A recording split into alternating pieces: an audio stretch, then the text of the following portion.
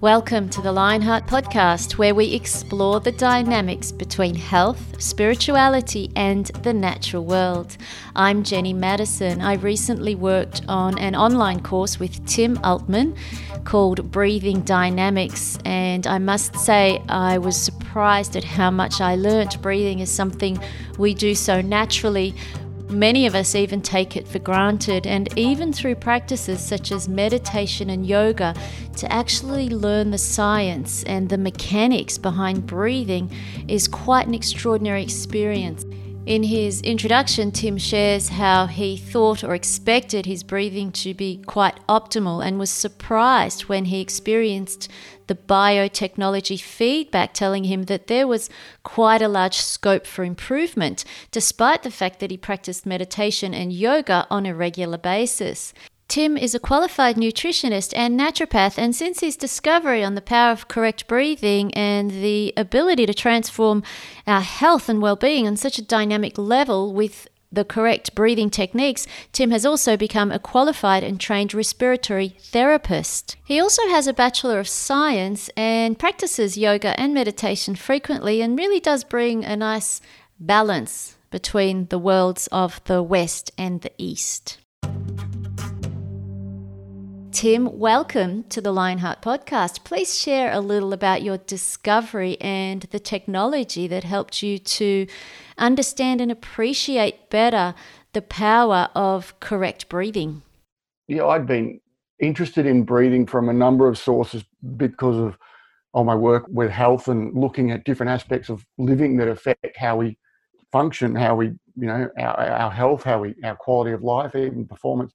But, and I've been interested I'd done a fair bit of yoga over the years, a fair bit of meditating, and also I was extremely fit. So when I was first bumped into this person, Roger Price, who trained me with breath work, he had a device. I saw him at an expo for practitioners, and he had a device that could measure breathing. I remember going up to his stall and saying, well, what is this? And he said, well, it'll measure your breathing efficiency. And he said, why don't you try it? And I thought, well, I'll be fine at this. I meditate and I'm fit and what have you. I thought I was going to, blow it off the charts. And when he measured me, it was clear that I was breathing dysfunctionally, especially when I wasn't concentrating. So when I was distracted, but it was also even when I concentrated on my breath, I really didn't have great control over my breath. So I realized that I breathed quite significantly. We're talking, up to 25 to 50% less than the ideal potential, which I've subsequently found is fairly standard for most people. Okay. So we're depriving ourselves of that much. So I could see that I was underperforming such a critical function quite dramatically, and that made me pay attention. Initially, I was like, oh God, it was I was a bit shocked, But just from there, at that stage, I knew that I needed to learn more about this modality, this technology, and how to improve it for health, for the quality of my meditation even, but also for performance around sport and anything like that. It was just, at that stage, I knew breathing needed to be something I learnt more about. You speak about efficiency and breathing efficiency. So could you elaborate on that a little bit more? Because breathing is really something that happens so naturally and we're all doing it, all of us that are alive. So when you speak about efficiency and then you speak about dysfunctional breathing, can you describe the distance between the two and what happens from one to the next? Okay. Yeah. It's interesting what you said in terms of we all do it. So most people think because we all do it and we're not dead, then we're okay. But what I learned on the device, the biofeedback technology, and what I subsequently learned from reading and studying was that we don't breathe anywhere near as well as we could. So efficiency is reduced. So ideally, what it should look like is it's about 8 to 10 breaths a minute. It's silent, a gentle wave pattern using our diaphragm. And the average person will breathe 25 to 30,000 times a day, which will translate to about 14 to 16 breaths per minute, often higher. So we breathe twice as often as we should. And in terms of if you were looking at a person's blood pressure or how much a person ate, if we were looking at nutrition, and a person ate twice as much as they should, or their blood pressure was twice as high, we know that it caused problems. So it should, why wouldn't it be the same for your breathing? We also breathe using our chest and shoulders rather than using our diaphragm, and that makes us what we call shallow breathe. So we use the top part of our lungs for gas exchange rather than using your full lung volume for gas exchange. So that can reduce the efficiency that you get air into your body or oxygen into your body for energy production. And the third side of it is that the average person, even though I said we shallow breathe, the average person breathes too much air in and out, or too much volume of air, because they often breathe with their mouth as well as their nose, or instead of. And that, when you breathe with your mouth, up to 6 times the volume of air can go in and out. Now, the mouth is sometimes necessary for, say for emergencies, if you're exercising at a high level or someone scares you. So mouth breathing is actually emergency breathing, as is using your chest and shoulders. So, yeah, most of us breathe in emergency mode. And the extra volume of air, it's underrated, this one, but what happens with breathing or with the respiratory system, this is delicate balance in our biochemical balance in our system that allows us to get oxygen from the air we breathe to our cells for energy production. And it requires a whole bunch of factors. It doesn't just happen automatically. It does require certain things to go on. And when you breathe too much air in and out, you upset that balance quite dramatically, and that will reduce energy production and lead to a cascade of other changes in your body that then can affect not only your respiratory system, but your gut, the amount of blood you get to your brain, your immune system, your hormones, your nervous system, whole bunch of areas in your body. So breathing, although it's something we do so naturally and we do all the time, I mean, even when we're asleep, of course, it sounds to me like what you've perceived is that we don't actually pay enough attention to our breathing consistently. So it's one thing to sit in meditation or do a yoga class where we're focusing on our breath, which is fantastic, and we all know there's some wonderful benefits from that. But you're sort of talking a lot about a foundational way of breathing, isn't it? Like knowing how to breathe as a way of life. And you spoke about emergency mode, that many of us are living in this emergency mode. So it's like most of the time we're not in our ideal breathing state because we're in some sort of reaction. So, and I did learn also from the course this sort of sense of foundational breathing. Yeah, well, what became really important, I think that, there are, like you say, when you meditate, we all know the benefits, and you do yoga and you feel magnificent afterwards, or a lot of people will experience that in martial arts, and a range of things. Even people who do breath hold courses, you often feel great at the end of doing breath holds. So people, or a Wim Hof type program, and they're wonderful effects, some great things coming out. The problem is that for the rest of the day, which is 90-something% of the day, most of our breathing is inefficient. So what happens then? And so it's what we focus on in this course, and that was the thing that I started focusing on in clinic, was that let's try and correct a person's breathing for the rest of the day, and also at night, because you can fix their breathing during the day and they're still at night, they might overbreathe. So we worked on addressing what we use the term correct breathing and efficient breathing, and so we're aiming to correct a person's breathing so that for the rest of the day, in their day-to-day or automatic breathing, it becomes a lot more functional. And surprisingly, it doesn't take a lot of practice. You don't have to then do 5 hours a day, or twice a day or 3 times a day for 10 minutes will make significant changes in how you automatically breathe within a few weeks. And then, if you persist, which it's great to learn a new trick, but to make it more automatic for your system, you need to persist for a few months. But just like you would exercise daily for health long term, it's the same with your breath and your breathing. You can make big changes. And it's, I think the thing about it is this is what we're talking about, is the baseline, what you do all the time. And it's great to do other things, other techniques, and they have wonderful benefits. But let's get the baseline right. I remember interviewing one of Australia's really more well-known yoga practitioners, and he's also a physiotherapist, and I think he was involved in genetics research when he was younger as well, Simon Borg-Olivier, and we did an interview with him. And I learned a lot from that, and he was actually a free diver before he learnt yoga, and he does a lot of work with pranayama and yoga breathing, and he was very adamant that people need to learn how to breathe correctly before they learn more advanced techniques. And so I think that's the thing that I looked at in clinic and thought, well, it's what goes on for most of the day that affects your health, that affects your quality of life. And so some of the techniques that people do can be wonderful and they can make great benefits. But imagine if we could fix up and make a significant difference to your day-to-day breathing, the benefits that you would see there would be huge. And that's what I started to see in clinic. And that's why I got excited, because it made sense in theory, but when I started to see it in practice, it was like, wow. And there were a few cases that just blew me away. And the client loved it too. I love being pleasantly surprised like that. But then I also got frustrated because I could see that people didn't understand and took it for granted and didn't realize that, and so I had a desire to go out there and educate and teach so that people would see this. So this is part of the reason for doing these courses and working with you.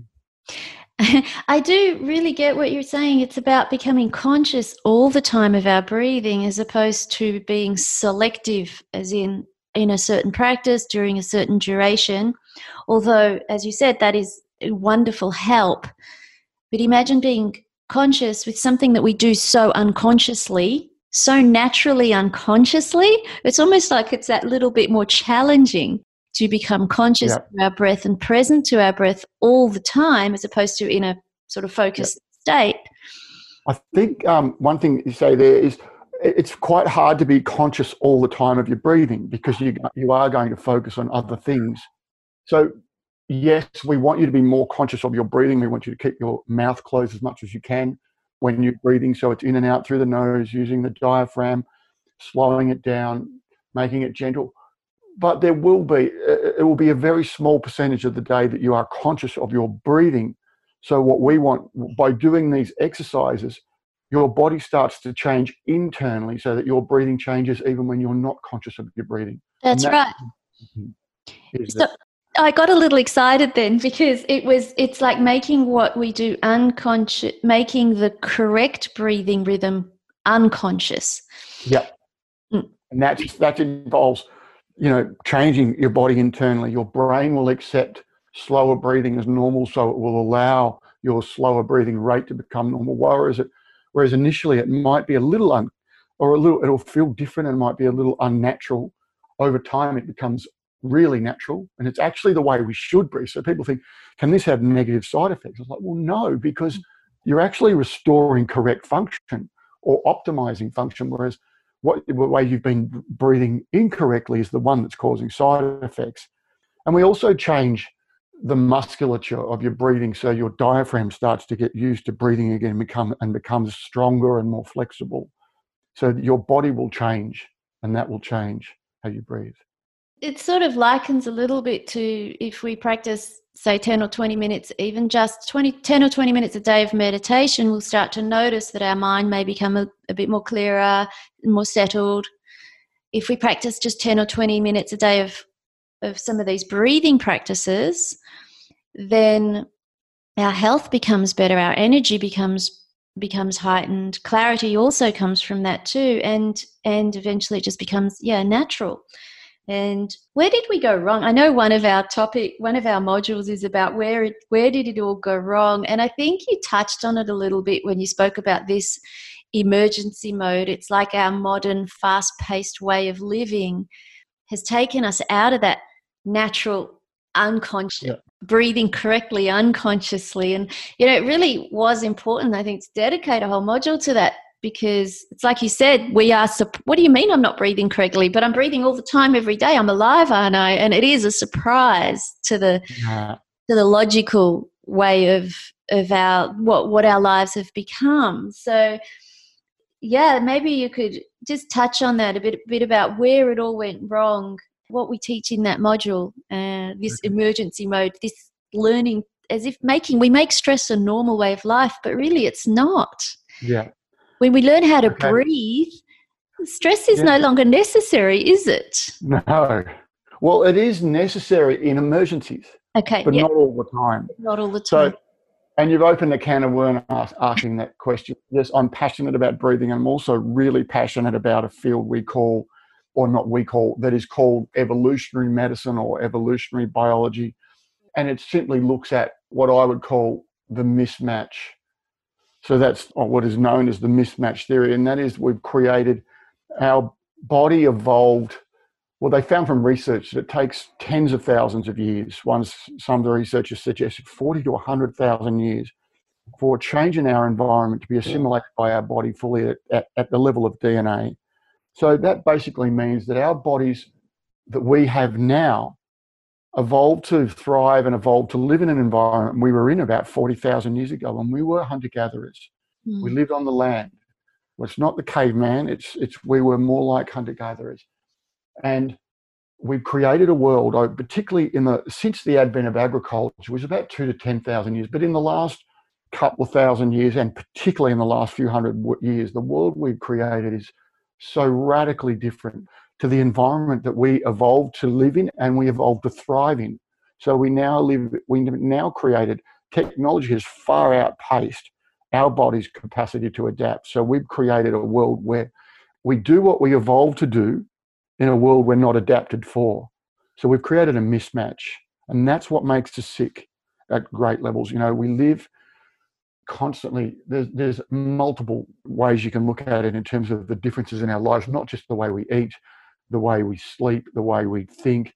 We think a lot more, even the way we perceive ourselves, the amount that we work and the amount of work reward we had is drastically different from what they can tell, but it affects our breathing. And that's the problem, is that we, as a result, whilst we've evolved and we can't go back to where we were, there's a lot of things about the way we've evolved that are fantastic. We have to understand what our body's built for.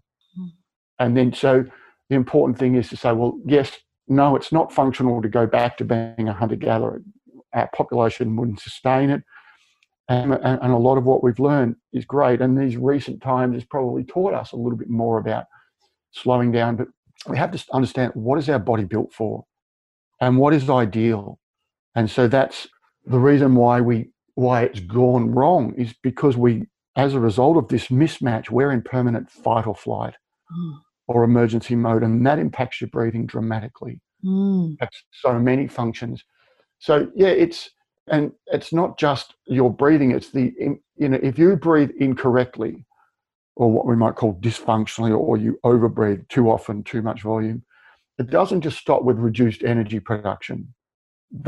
What happens is the brain then, what we call the respiratory center and the hypothalamus in the brain stem, that area also regulates all the other automatic functions in our body. And the implications of that are quite far-reaching, in the sense that we can then get a range of changes or adaptations the body makes that can affect, or the same nervous system that controls your breathing and all of the other automatic or autonomic functions, including your hormones, including your neurotransmitters, as well as all the automatic functions like breathing and circulation and digestion and immune. It also regulates our response to stress.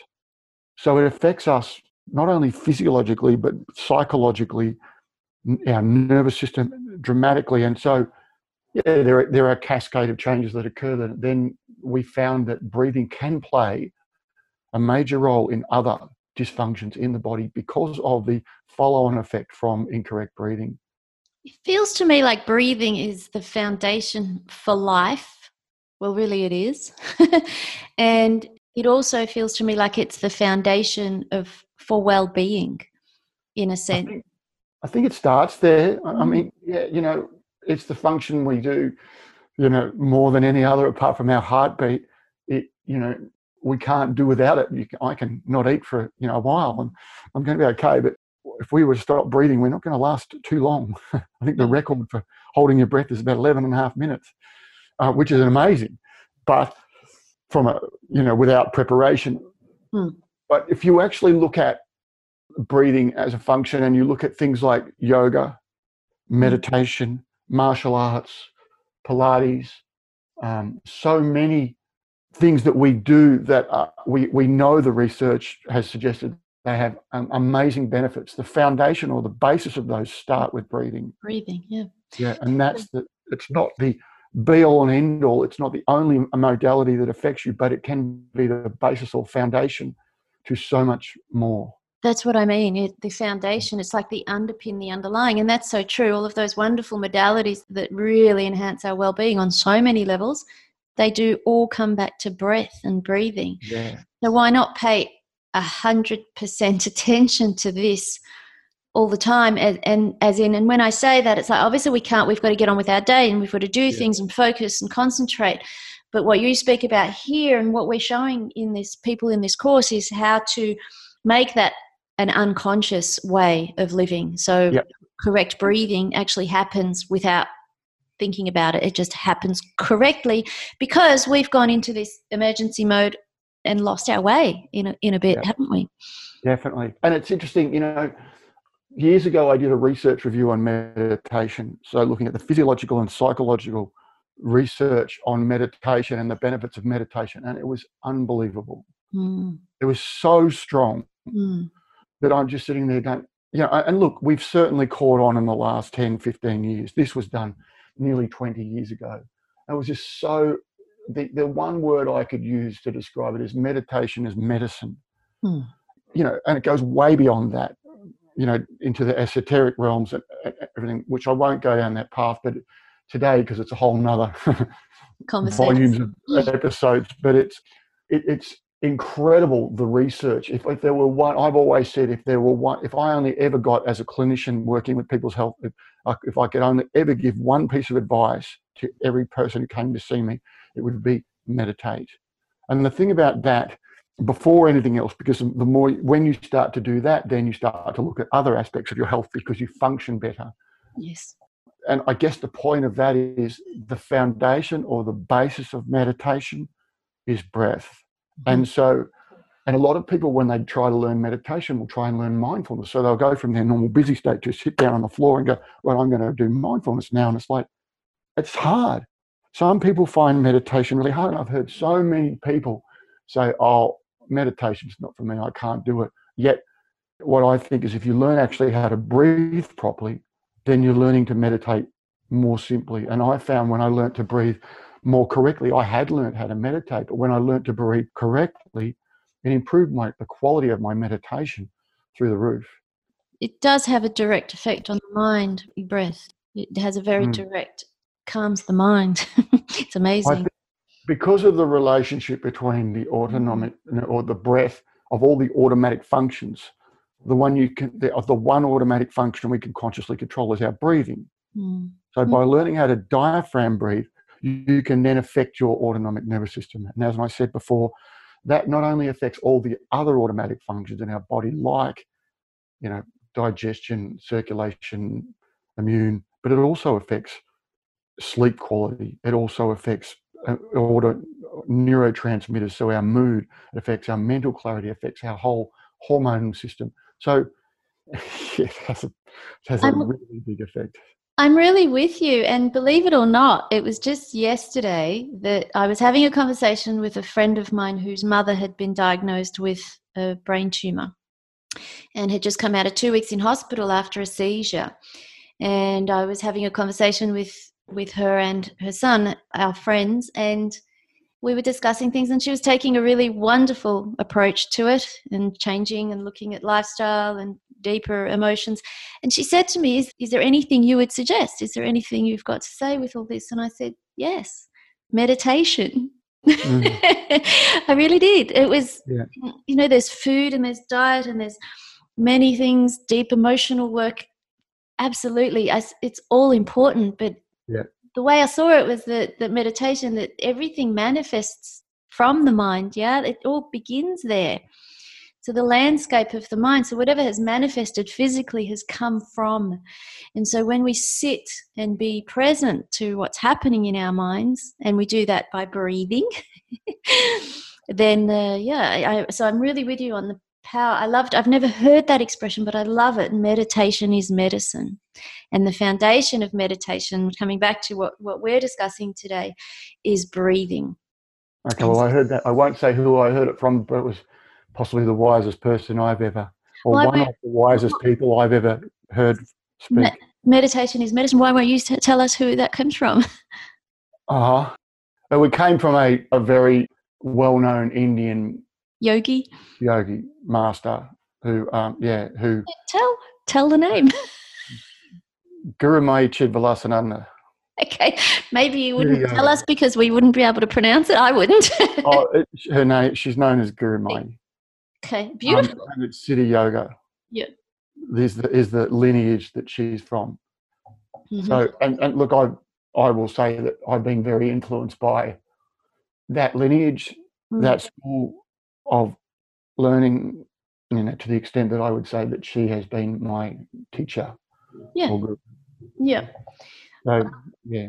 But what I'm discovering in your journey and your teachings now is that you did a lot of practice with yoga and meditation, and now you're moving into bringing that breathing dynamic into day-to-day, moment-to-moment living.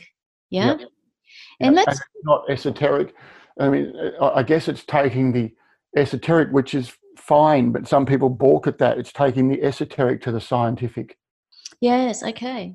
And it's looking at it and saying, okay, well, let's, if we go beyond that, which I don't think you can, that they're all intertwined. But if we look at it if we talk Western terms, let's look at the scientific and the practical.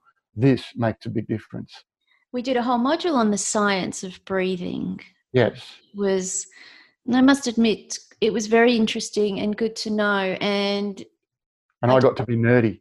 Got to be a little bit nerdy. Wasn't too much. I enjoyed that module, and what's standing out for me is, in a way, the simplicity of it. And I guess that's because it is so natural, and yet it is, from a physiological perspective, also very. There's obviously a science to it. Now, you spoke about. Do you want to share a little bit about the oxygen? What is the part? What I really want to get in, let's talk about with the science, is the energy side. And you also speak about improving performance, and maybe it be physical performance, maybe it's even productivity for some who aren't out there doing massive sports like you are. But this improvement in energy, can you go into the science of that with the oxygen and the carbon dioxide? All right. I'll try not to make it complicated, and I'll try not to go too much detail.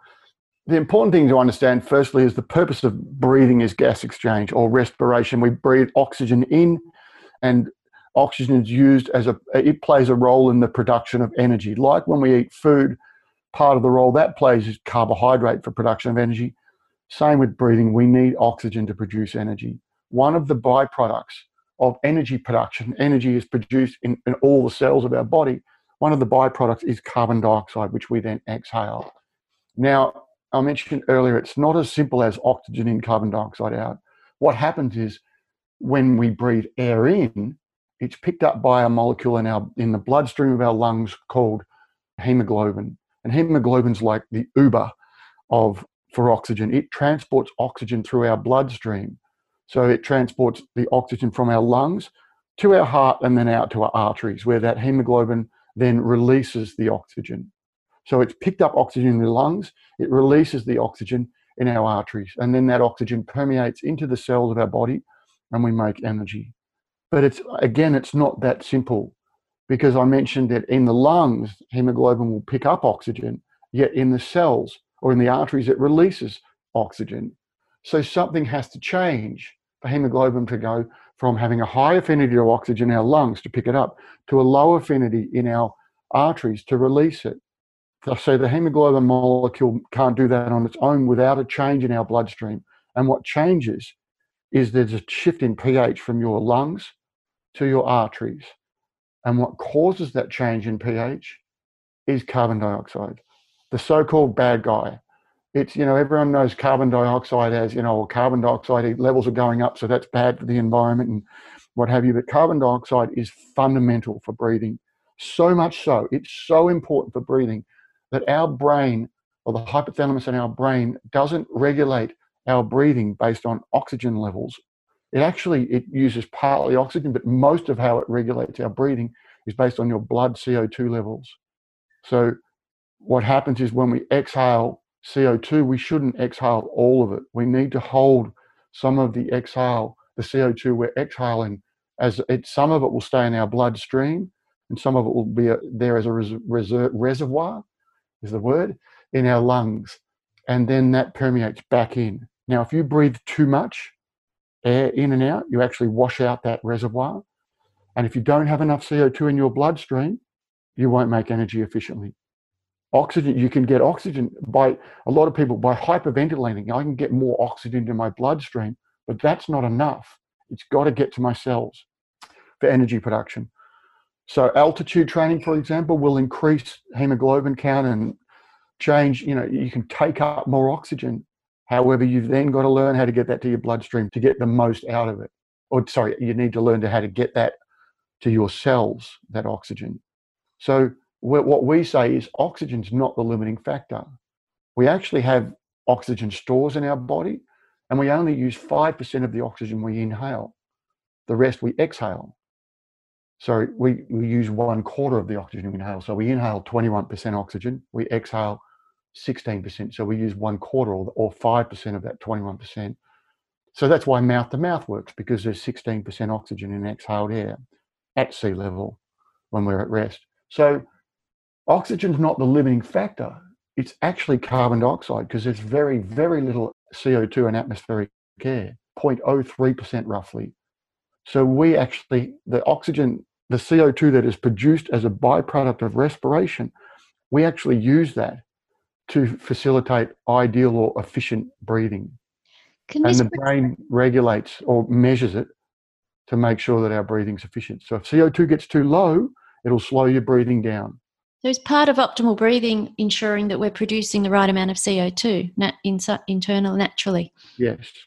And that when we use the biofeedback in clinic, or when we measure, we're actually measuring the amount of CO2 in exhaled air.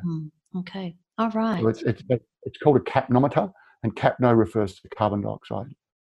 So the technology comes from hospitals, but it's adapted for us in clinic, so we use it to measure. Why is it so different to breathe from the nose as it is to breathe from the mouth? And there are times where we should breathe from our mouth, right? But mostly it's important to breathe through the nose. Well, the nose is an amazing thing. If we knew how cool it was, we would not worry about its size, or whether it's bent or too big or what have you. The nose provides what we would call just a perfect filtration, heating, cooling, air conditioning system. So then the hairs in the nose filter the air we breathe, and the shape of the turbines in the nose, and also the sinuses and also the presence of mucus in the sinuses, not only disinfect the air we breathe, it also heats and cools the air we breathe, so that the air we get in our lungs when we breathe in is the right volume, because of the passages of the nose are the right size, that it delivers the right volume of air. It's heated or cooled, it's moist, and it's clean. And that's really important for optimal gas exchange in our lungs. So the nose is amazing. If you bypass that, then not only do you bypass this, what we would call a fantastic immune defense system provided by our nose and our sinuses, and this filtration and air conditioning system, you also breathe up to 6 times the amount of air in and out. And that upsets the delicate biochemical balance. So not only do you mess up gas exchange, you can also then mess up the biochemistry in our bloodstream by having too much air go in and out. And there's more. When you breathe in and out through your nose, there is a compound called nitric oxide, which is an amazing antioxidant, anti-inflammatory, anti-tumor, antiviral chemical that is fantastic for respiration. It's great for your gut and your brain, plays a number of roles in our body. And when you breathe in and out through your nose, you produce and absorb up to 50% more nitric oxide. Now, a lot of people, athletes, people looking for optimal health, will take nitric oxide supplements and spend a fortune on nitric oxide. Yet, if you nose breathe, you'll increase your nitric oxide production and absorption by up to 50%. It's huge. And as levels of exercise or levels or breathing rates increase, either in exercise or when you're stressed, if you nose breathe, nitric oxide will accordingly increase. Whereas if you mouth breathe, it won't. So nitric oxide and nose breathing offer stress-mediating effects in relation to nitric oxide, in addition to the stress-mediating effects we already talked about in relation to the diaphragm. So it's big. The nose is awesome. I've never heard anyone speak so passionately about the nose. The mouth is great too, but the mouth is not. Yeah, sorry. Mouth is great too, but the mouth is not for breathing. It's for talking, eating, drinking, singing, kissing, a variety of things, and breathing in emergencies. The nose is for breathing. Fantastic. Interestingly, you can nose breathe if you train your body right up to about 90% of max heart rate, but that's a whole nother thing. So why are people breathing through their mouths? Because for me, even if I do that now and I go with my nose, it just feels so much better than breathing through my mouth. Unless I'm trying to, do something like in pranayama where it's like exhale a lot of air, like detox intentionally. So why are people, I can't even imagine breathing through my mouth unless I have a sick nose or something, something's wrong. But I can't imagine just breathing through my mouth. I guess it's that stress. Is that when it kicks in, the fight or flight? I think it happens from a very young age that our body goes into this fight or flight, and then we copy.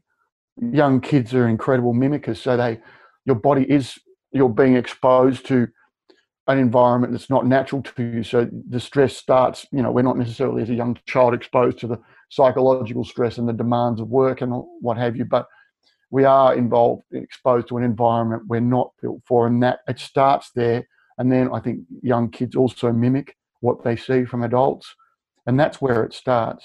Okay. And then we went quite a lot into the nose breathing, and that also correlates with diaphragm. I'm just sort of touching on the few of the practices that we go through and reminders, I guess, in the course. The importance of nose breathing, and diaphragm breathing is another one that's really important as well, isn't it? Yes. Are you just as excited about the diaphragm as you are about the nose? And not only me.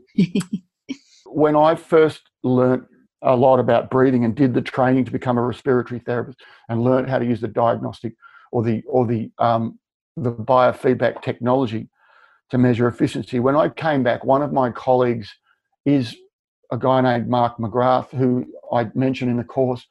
He's one of the best people I've met when it comes to movement and stabilization. And we came back, and he was working in a place where we had exposure to all sorts of people, high-level athletes and yoga teachers and what have you. And we sat down and measured people's breathing, and we watched them breathe. And we learned so much about breathing patterns and where it was dysfunctional. And from that, we learned even people like high-level, we had a triple Olympic gold medalist, for example, even he was breathing dysfunctionally most of the time. A yoga teacher, opera singer, they all know how to breathe functionally when they're doing their specific task or their area of mastery, yet they were inefficient most of the time. And so Mark and I sat watching it, and he kept saying they can't handle the eccentric recoil of the diaphragm. So when you breathe in, the diaphragm contracts downwards and the abdomen can expand. And then when you breathe out, the diaphragm recoils because you've stretched lungs and what have you. And when people use their chest and shoulders instead of their diaphragm becomes weak.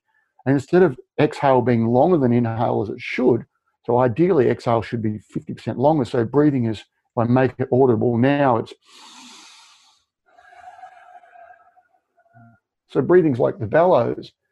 When you don't use your diaphragm, breathing becomes rushed. It's, and that upsets it dramatically. And so what we're able to see was that people couldn't handle the eccentric recoil of the diaphragm. So we're excited about that for its involvement with breathing. But then Mark was able to say, well, breathing plays a major, major role, or diaphragm can play a major role in stabilization and movement and being able to engage the core. And so not only was I excited about the diaphragm, Mark was extremely excited too, from other levels around to do with stability and movement and freedom of movement to do with our core stability. So, yeah. I tell you what I get excited about that we cover in the course is, and this has just reminded me of it, this core state that you describe. And I'm realizing the connection here with the diaphragm and the core state of breathing and the flow state.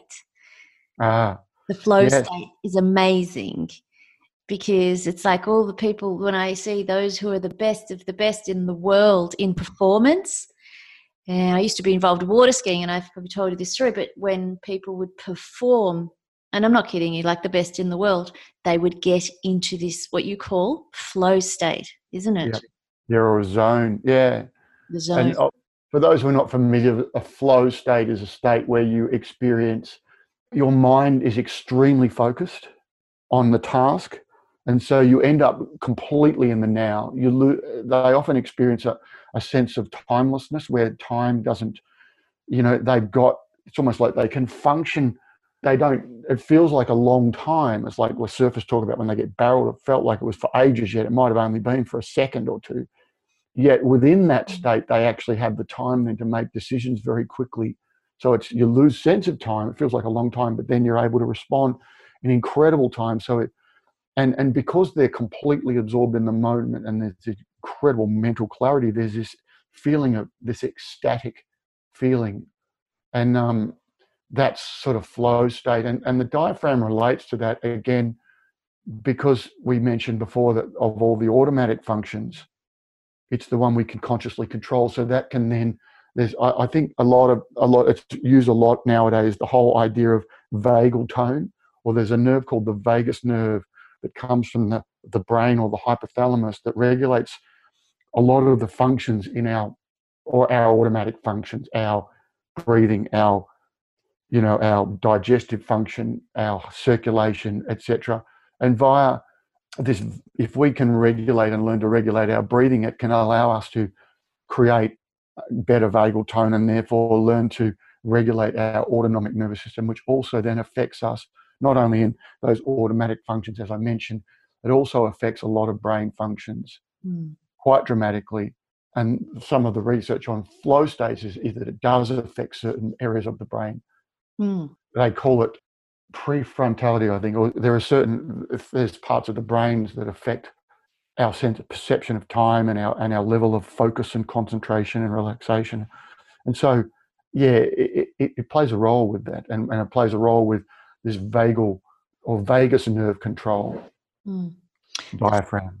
The flow state and the zone, it is, as you mentioned, a state of ecstasy, and that in itself would be incredible for focus and performance in any task. And it's not just water skiing, and that's why people get addicted. Of course not. That was just my I was going to say, it's not just water skiing or surfing or extreme sports, because flow, a lot more has been learned about flow, because things like water skiing and surfing and extreme sports require deep concentration, but there's also an element of risk. So you're very focused.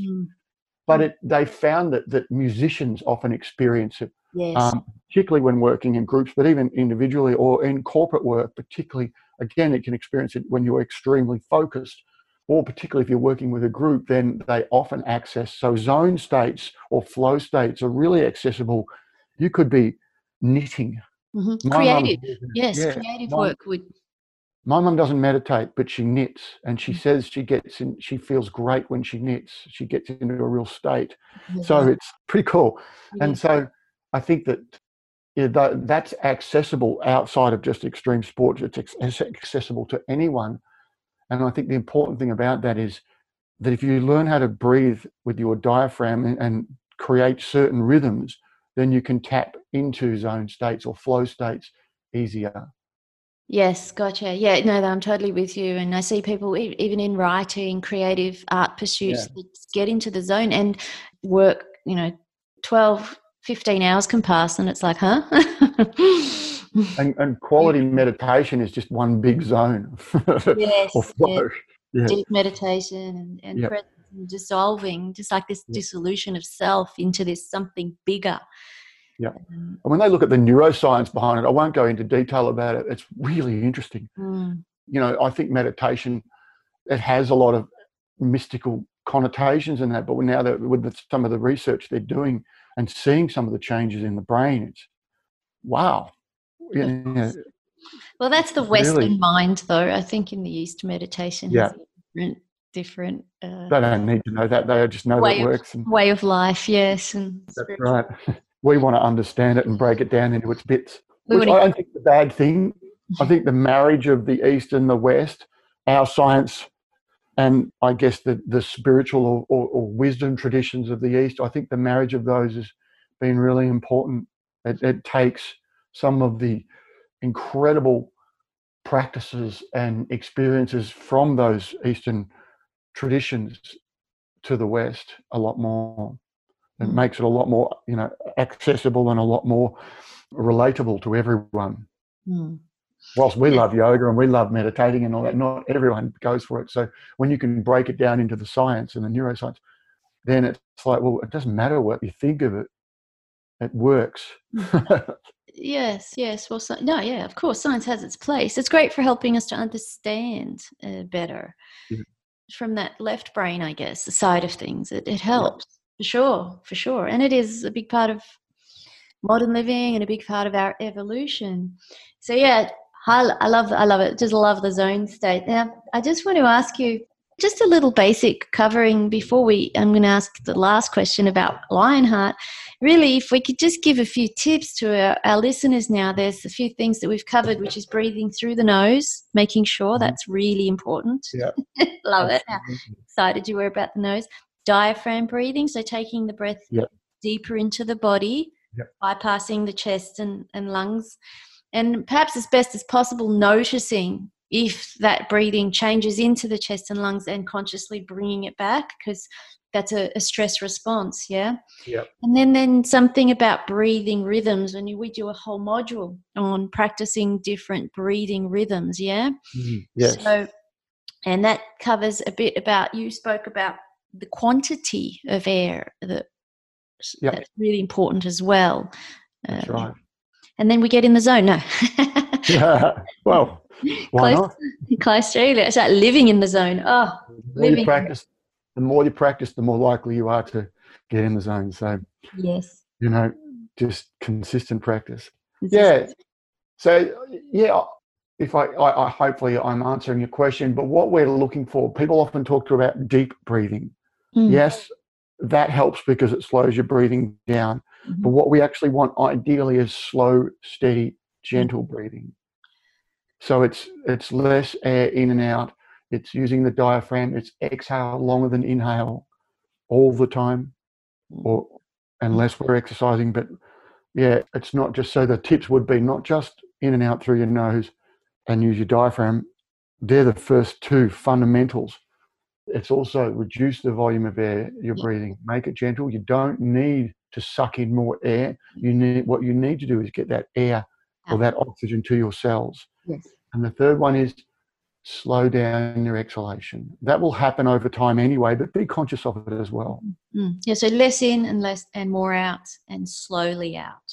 Okay. Well, there's some pretty simple tips to take away. That's great. So you can do that when you're driving. You know, you can do that sitting down when you're meditating. We get people to do these rhythms 10 minutes, 2 to 3 times a day. But and there's a little app. There are a number of apps you can get, but we recommend one where you can control all the phases, or change the pauses as well as the ins and outs. And so there are little tips you can use and things you can do to follow breathing. But if you're driving your car, just work on breathing in gently and then letting it go gently. Don't force it on exhale. So slow your exhale down, and just that there can be ways, or when you're watching television or you're on your computer, you can still be doing little breathing exercises that are not hard to do, and they can make a big difference. If I'm listening to someone speak, it's nice to pay attention to my breath, because I drop into more of a present, active listening state as well. Look, I guess we could sit here and talk about the benefits of correct breathing forever and the applications forever. But just singing. and thinking for everything. So, but really, I mean, it's really about just learning to bring our attention to the breath as often as possible, and then having that correct breathing become an unconscious or way of breathing, as opposed to having to just let it happen naturally, correctly. And that comes with practice, learning. When we're working with people, though, it's not just, it's yes, be conscious of your breathing all the time, but also do these specific things 2 to 3 times a day. It's only half an hour a day max. Yeah. So we do those because that's where they will make the difference. Yeah, I know. I get that. That's what's going to help us to make our breathing correct unconsciously. Yeah. And the more you do that, then the more you'll become aware of your breathing. Everyone who does this, and we put them on biofeedback, and they come back and say, I started to notice people when I was walking around the streets, and I'm noticing myself. And I watch someone walk past and their mouth's open, and you start going, oh, look at that mouth breather, and things. So you start to become a lot more aware. Wow. Yeah. Okay. I get it. Yes. I don't know. I wonder if that'll start happening to me now. Oh, you're breathing through your mouth. Stop it. I don't say anything. I just smile. Well, to friends and people that I know. So tell me, Tim, what does having a lion heart mean to you? Yeah, it was a good question. You mentioned that the other day. Look, I looked it up in the dictionary, and most references said Lionheart had to do with courage and bravery. It's more than that. It's courage and bravery, as in, I see that, but it's more than that. The courage and the bravery to be authentic is I think that word really is to authentic to self, to say, well, what works for me and what is true to self, regardless of what society would suggest I have to do or what people think of it. So it's, doing this work that I was doing, for example, I wanted to teach because I want to help, but it's also, if it's unconventional or it's difficult or, it's not well known, so you might, it's hard to, you may not get work as easily as, say, if I was a medical doctor and I went down that path. But it's saying, well, I'm going to follow this regardless. So it's that ability to have the courage to be authentic and true to self, regardless of whether that fits in or whether that, even if that makes life a little bit more difficult in the short term, that's okay. And so, it's about, I like the word authenticity and accountability. Because to be accountable to yourself, that takes work and it takes courage and it takes resilience. Being prepared to look at yourself and say, well, I'm not happy with that. I could improve this or that. That involves sometimes a little bit of discomfort. And that's what a Lionheart is. Being able to sit in the discomfort or the pain or the unconventionality and find comfort or peace in it. Thank you for spending your precious time listening to this podcast. I really do hope that you enjoyed. You can find some helpful links related to the topics we have discussed, download some freebies, and join our Lionheart community by visiting our website, lionheartworkshops.com. To view this specific podcast blog, click on Podcast at the main menu. Please also share this with friends, hit subscribe, and leave us a review so that these ideas can continue to spread. Those pretty little stars help others to find us. The Lionheart Podcast and Lionheart Online Workshops is an online platform and community designed to enhance your health, natural, and spiritual well-being. Until next time, please think about how you will embody your Lionheart and reach your highest potential as the amazing human being that you are.